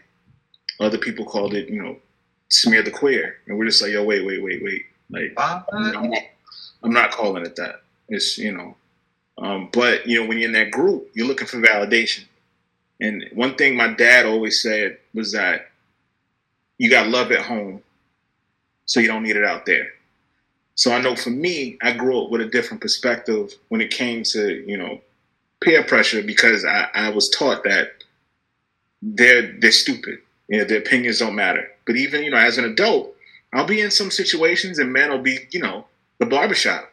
And they'll say something wild foul and then look at me to agree. And I'm like, no, I mean, I remember one example was the Bill Cosby case, and they was just looking around the room like, yeah, and I'm like, nah, I read the affidavit, man. He did it. You gotta go to jail. But so many men, there's never a graduation from that circle of teenagers. There's never, a maturation process. So they're forever those unruly, boys will be boys. Yeah, I agree with that. And a lot of times I feel like if you're someone who is on that side, like when we spoke last week and Bryce brought up about putting your pronouns in your email, as giving out a understanding that you are one with the community and you are an ally, part of being an ally is the private fight. It's not necessarily what you writing on Facebook and you going on these Twitter rants. Listen, and that's okay, but really the fight coming from, me being in my position and thinking who I am, it's really checking that friend when we're in the car.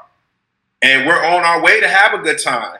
And I got to check that friend who may be speaking real loosely. And sometimes they hit me with the, oh, come on. I feel like I can I'm like, no, I can't allow this dialogue to go on. You understand? Like I can't allow that. And it's a responsibility that I feel when it comes to that.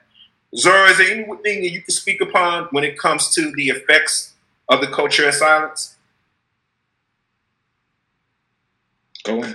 I used to get my ass whipped a lot growing up because I always had to ask why. You're never going to tell me anything that I don't like, and I'm not going to ask you why. And I think that really helped because though my mother encouraged me to ask why, she never wanted me to ask her why. You ask other people why they told you to do something. You ask them. You don't ask me shit. I just told you to do it. No, it don't work that way. I'm going to ask you why too. Why am I doing this? And something that people need to understand about the culture of silence is it's based on comfortability. Because when you throw that why out there and you throw that ask out there, you're not ready for the response. Because you're going to find out that your uncle's a pedophile when you start to ask why. You're going to find out that your granddaddy's a racist. And you're going to find out why. You're going to find out that your auntie's a homophobe. And you're going to find out why. So it's easier to live in silence because it's comfortable. I don't have to have any conviction. There's nothing asked of me when I live in silence. There is no kind of command when I ask the why. Because once I ask the why, I have to respond to it. I have to do something. Well, now you know that Uncle Jimmy's a pedophile. What are you going to do about it? Now you know your auntie's a homophobe. Now what are you going to do about it? So now you know your friend has been beating all his girlfriends. What are you going to do about it? Now you know that your homeboy's a chronic cheater and slept with your girlfriend. What are you going to do about it? Now, when you bring it to the personal, because the culture of silence is a culture of silence until it's you. Until you start asking those silent corners, what the hell's going on over there? Why has it always been this way? What have you been hiding from me? Yeah. My grandmother found out that I was queer when I was 18. I was in college. Everyone knew. My mother, like, do not tell her. Don't tell her. My grandmother is a Geechee Creole girl from North Carolina. Don't tell her nothing. My grandfather is a French Creole from Houston. Don't tell him nothing. So everyone hid it. My grandmother was a teacher. And a teacher slipped up and told her, she was substituting in my school one day, oh, so you heard. And she said, heard what? Oh, you know, your grandson came out. Came out as what? And she hit it. Got home. Tore my mother up. Called on the phone. Nicole, you did this. I can't believe you did this. Being around all those homosexuals growing up, they influenced him. This is what happened. So I'll let her ass have it. I'll let her have it. I'll let her have it. Respectively, though. When I came on this train, I told her directly to her face. She told me, I just wish you would. I'm glad you told me, but you can change this. You can reverse this. I've seen documentaries. You know, you can. I'm already been on hormones now for a year. Clearly, I'm a C cup. I don't know what you think I'm gonna do now with a C cup. What do you want me to do? My name's changed. Clearly, you can see something's going on. She said, "Are you gonna change your mind when you're burning and rotting in hell?" And I said, "I guess when I get there, I won't have much time to think about it, will I?" Ooh. She didn't like that answer. She'd rather be comfortable in silence. And she would tell the relatives, "We don't say nothing, or don't ask any questions. I want you to ask me why. Because when you ask me why, I didn't ask you for your motherfucking permission. When you break a cultural silence, I'm not asking you for permission. I didn't ask you for permission regarding this area. I'm going to ask you why. And the demand on you now is to answer my question. It's a response. It's not about you being comfortable anymore. Because little do you know, you shifting that comfortability and you rattling that foundation probably just saved a cousin. Probably just saved a friend. Probably just saved an associate by you asking a question. You simply asking the question of why is how you break a culture of silence, is a why. Mm-hmm. The only issue that we have to do is be comfortable enough to accept the answer. And that's why this culture is so powerful and prominent. We're not comfortable enough with the answer. Mm-hmm. Which I think this goes back around to questioning what can allies do? This goes back to cis Black women. You need to be having these conversations with your girlfriends. Don't joke about so and so looking like a tranny. Don't joke about so and so probably having a big oh, she's a woman but she got a big old dick. Like this is not funny. Like literally, your ha-has for the next 5 minutes is going to mean that someone may or may not take their life, or they may or may not get beat in the streets because you've now exposed the fact that they are a trans person. Is your ha-has worth it? And this is the thing. This is the reason why I very rarely listen to comedians who are heterosexual Black men, cisgender Black men. Because oftentimes I or my community are the butt of their jokes. And it makes that entire room filled with 10,000 people feel as if it's okay to make fun of a Black man, a Black gay man, or a trans woman. We're not the butt of your jokes. This is our life. Step up. Speak out. Do better. I really want to end the culture of silence with one thing in particular that I think gets overlooked also, that's culture silence. Those of you who don't know me personally, I used to be a youth counselor. I did it for like 10 years. And so I had a lot of kids over the years. Some were transitioning, some was thinking about it, some was going through all that. But one thing that gets overlooked, me and Cosby and Charlotte, we're here in Washington, D.C., there's a large number of the trans youth who are homeless and are runaways.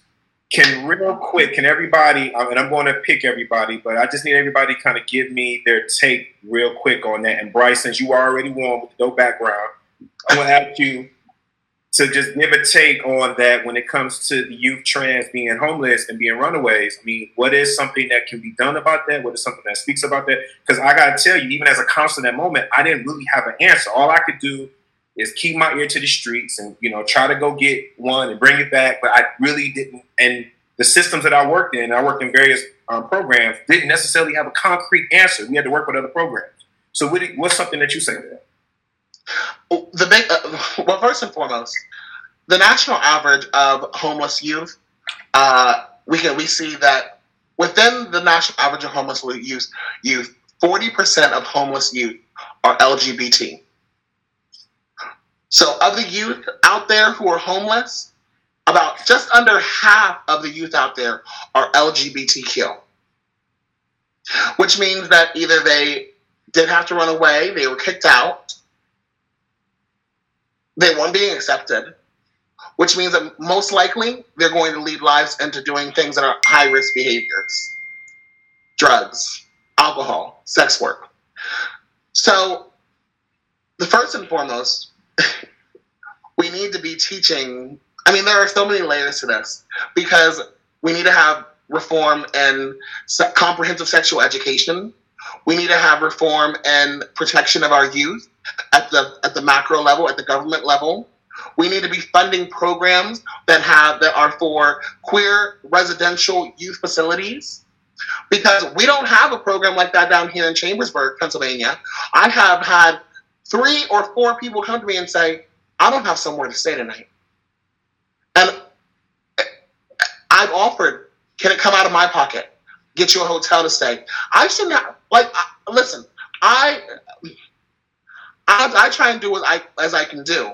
But, as well as that, I also work up, I've contacted GLOW in the past as well. What can we do for this youth who's down here an hour and a half away from Harrisburg, who doesn't have transportation? So we need to be starting. It's a reform across the board to protect our youth, because then if these youth are getting into these things like drugs, sex work, alcohol, their mental health is going, it's getting frayed at the ends.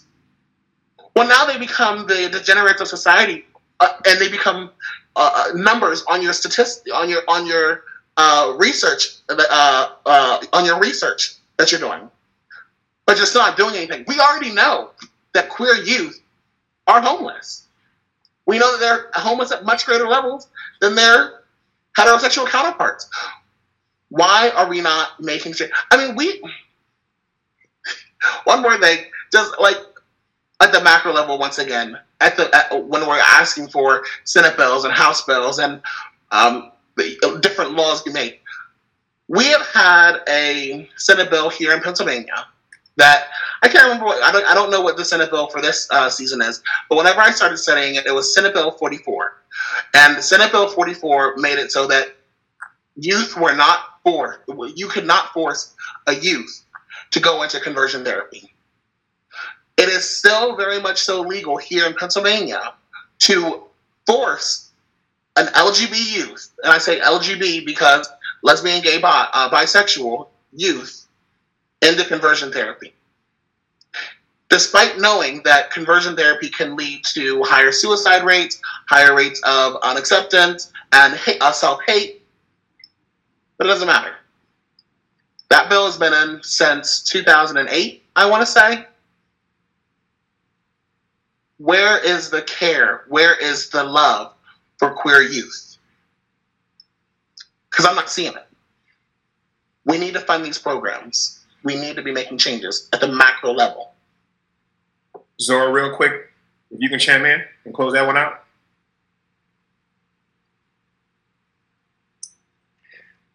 First of all, we shouldn't need these programs because they should be in their homes.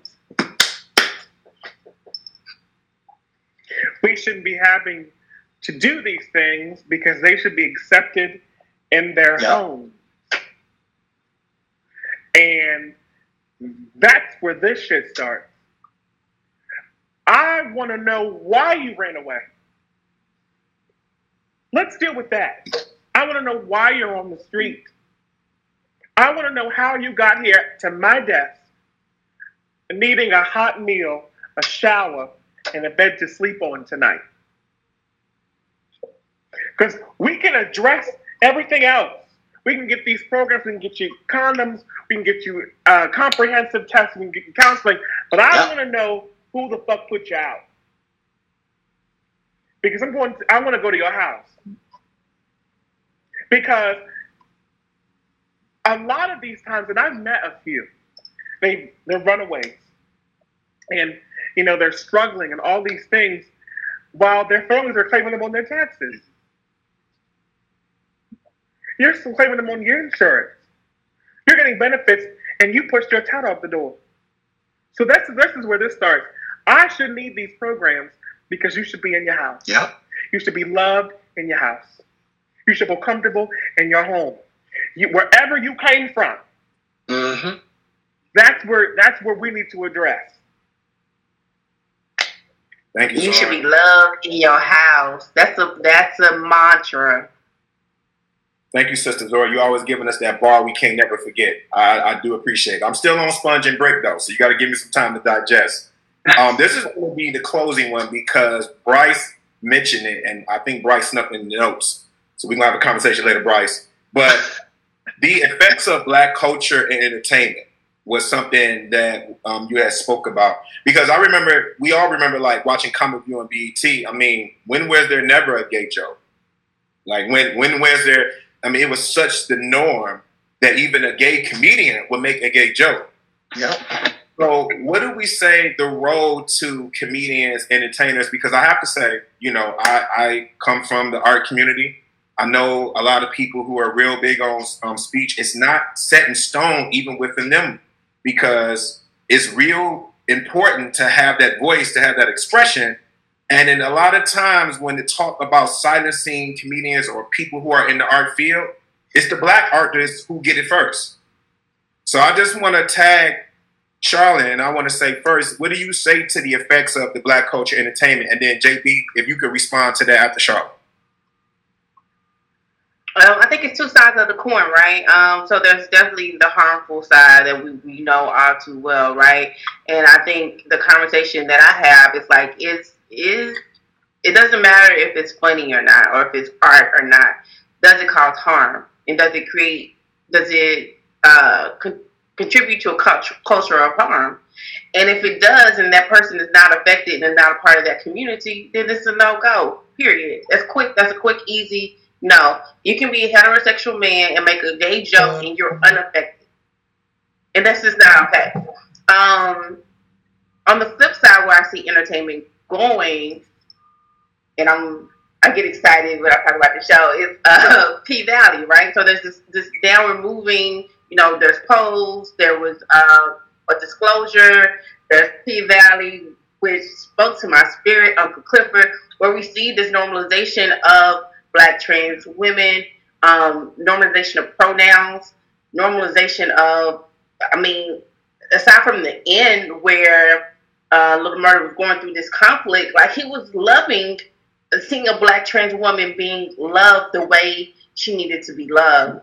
And I think that's beautiful to say, okay, these are the stories that we need to see more of. Where do we need to fund these movies, these shows, these narratives, where they're not monolithic, that we're seeing these nuanced stories that breathes fresh humanity to, definitely the strippers too, but like how the Black queer community is presented into our communities.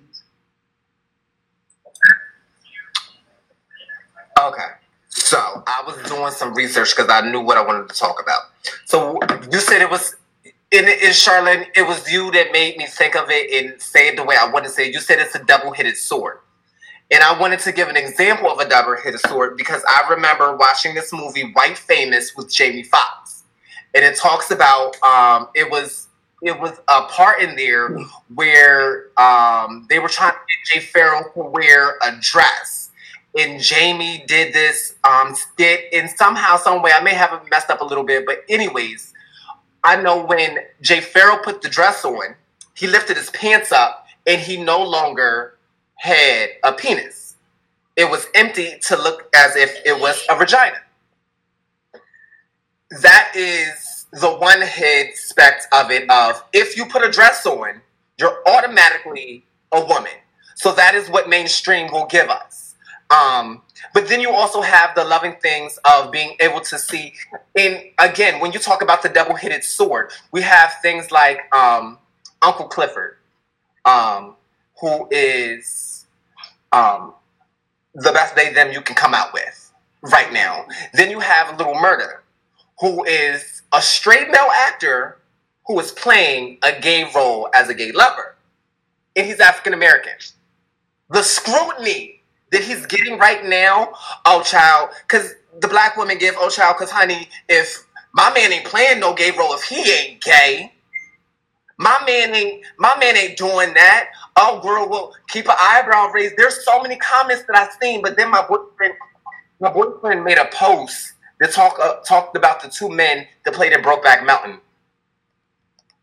and how they got Academy Awards, honey. It was everything. It was love. And now, because we in our community, we can appreciate art. Another double-headed sword, and this is my last one, is the Dave Chappelle stand-up. I was able to enjoy it.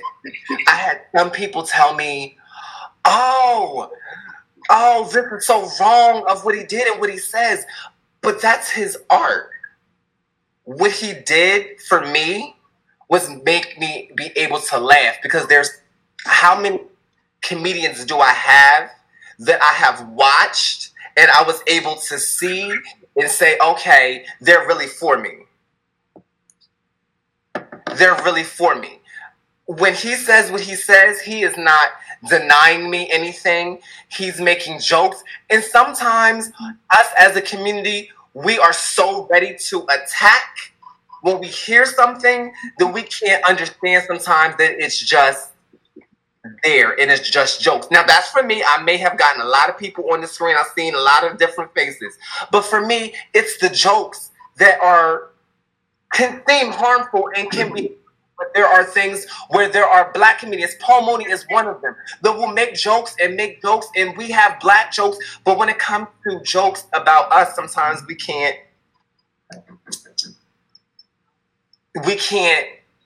laugh at it. But there's not a lot of comedians right now out there that are black that can make gay funny jokes that are about it. And somebody did. And that's what I'm happy about. But what I will say is, we need to make sure that we are keeping up and knowing who is for us and who is against us when it comes to this industry. Because the top is white when we get top. And they don't give a damn about our brown skin. Gay is in. If y'all don't listen to anything else that I say tonight, gay is in. It is the thing. It is the thing to be, and a lot of people don't understand how to carry that burden, because it's in, it's cute, it's fun. I can be bisexual. We've gotten so many terms. Now everybody got to stay in their own box. It's not either gay or straight no more. You can be trans. You can be polyamorous. You can be so many things, because gay is in, honey. It's the new thing. It's the new hidden agenda. Didn't y'all know? And this is how they stop us from being able to do things like Pose. This is how they scrutinize and are able to scrutinize Uncle Clifford and Murder and Little Murder because of these things. Why not? Because gay is in, and it's a new agenda, and we're trying to make sure these young men know that they can be in their heels and dresses. And I want to let any child know, and this is my done, and this is my book. I want to let any child know, any gay man out here know, anybody that's trying to find out who they are, baby, if you want to put on some pumps, rock a Hello Kitty perk, and a bang for days, that is on you. It's all about the banging. I'm Jay Branch, and I'm out. Man, it seems like we can never necessarily have enough time. So what I do want to do, to be fair, I want to go around and have everybody, either you can speak on the current subject that we were just speaking on, or whatever kind of closing statement that you want to kind of convey out into the universe. And so let me start off with Tony. You respond to what you just heard, or you just anything that you want to use as a closeout? Well, I just want to thank everybody on the panel, just to close out. Thank you all for your thoughts and everything. I appreciate being able to hear different perspectives, especially too in my community, because we don't hear enough of it. You know, it's very affirming to, you know, not only it's been affirming for me to not only feel included on the LGBT side, but also on the other side of the spectrum. Because just for me, like, I feel like in all of our communities, I've always tried to find one to fit in, and it really didn't work. So just hearing all of the perspectives and the love that everybody's given, it's helped me. So I really appreciate it. Cosby? I just want to thank everybody for, you know, being on the panel and just sharing their stories. I mean, I got to go unpack some things I didn't know I had packed up, you know, because of this. You know, and I'm grateful for this experience, man. And I want anybody who watches this to, you know, take that time to unpack, you know, whatever they learn, man. Unlearning is just as good as learning. You know, and and you learn so much by unlearning. Get free, and I think the greatest thing you can do is get out of other people's way when it comes to happiness, man. I mean, there's so much weight that we put on ourselves and given to us to get into each other's way for happiness, man. So if you're gonna love yourself, man, love your neighbor the same way. Mm-hmm. Bryce? Understand that we can kiki and we can laugh and we can have a good old time. But I will always stand for you. I will always stand for, when I say Black Lives Matter, I include everyone. And you should too. Thank you for your time and thank you for your love. Thank you. Sister Zora? Sissy!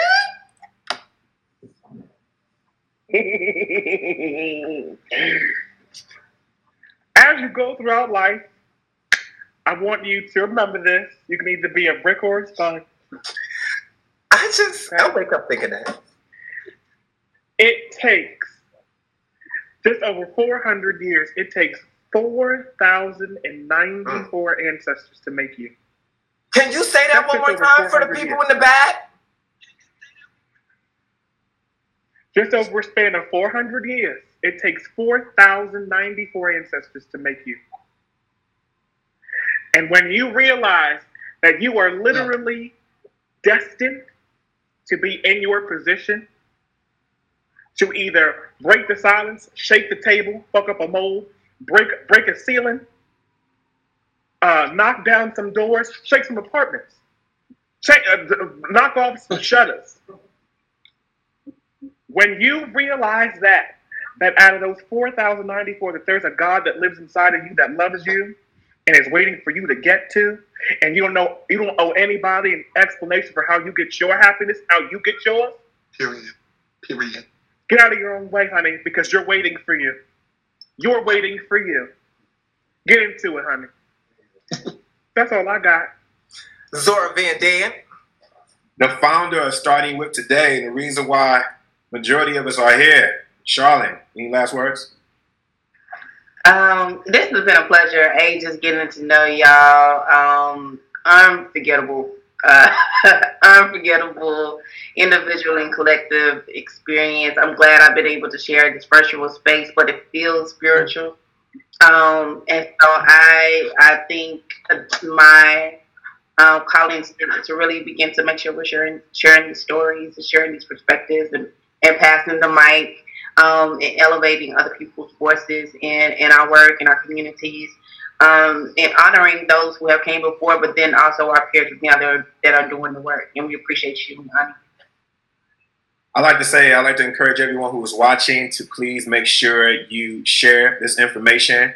Make sure you continue to follow Glow Harrisburg when the site goes up again tomorrow, which I'm sure JB will be in control of that. Make sure you follow Starting With Today. Check the link in the bio for all the information, all the other dope stuff Starting With Today is doing.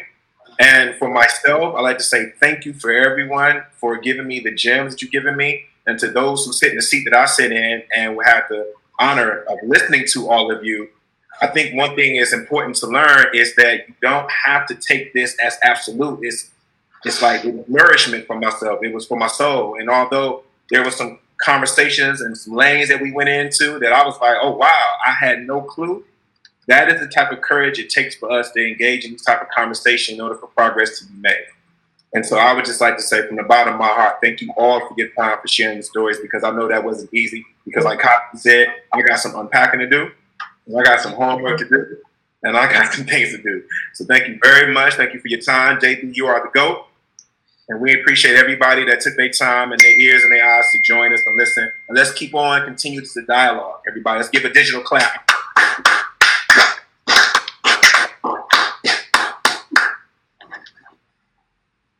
All right. So, y'all stay with me. I'll be right back with y'all.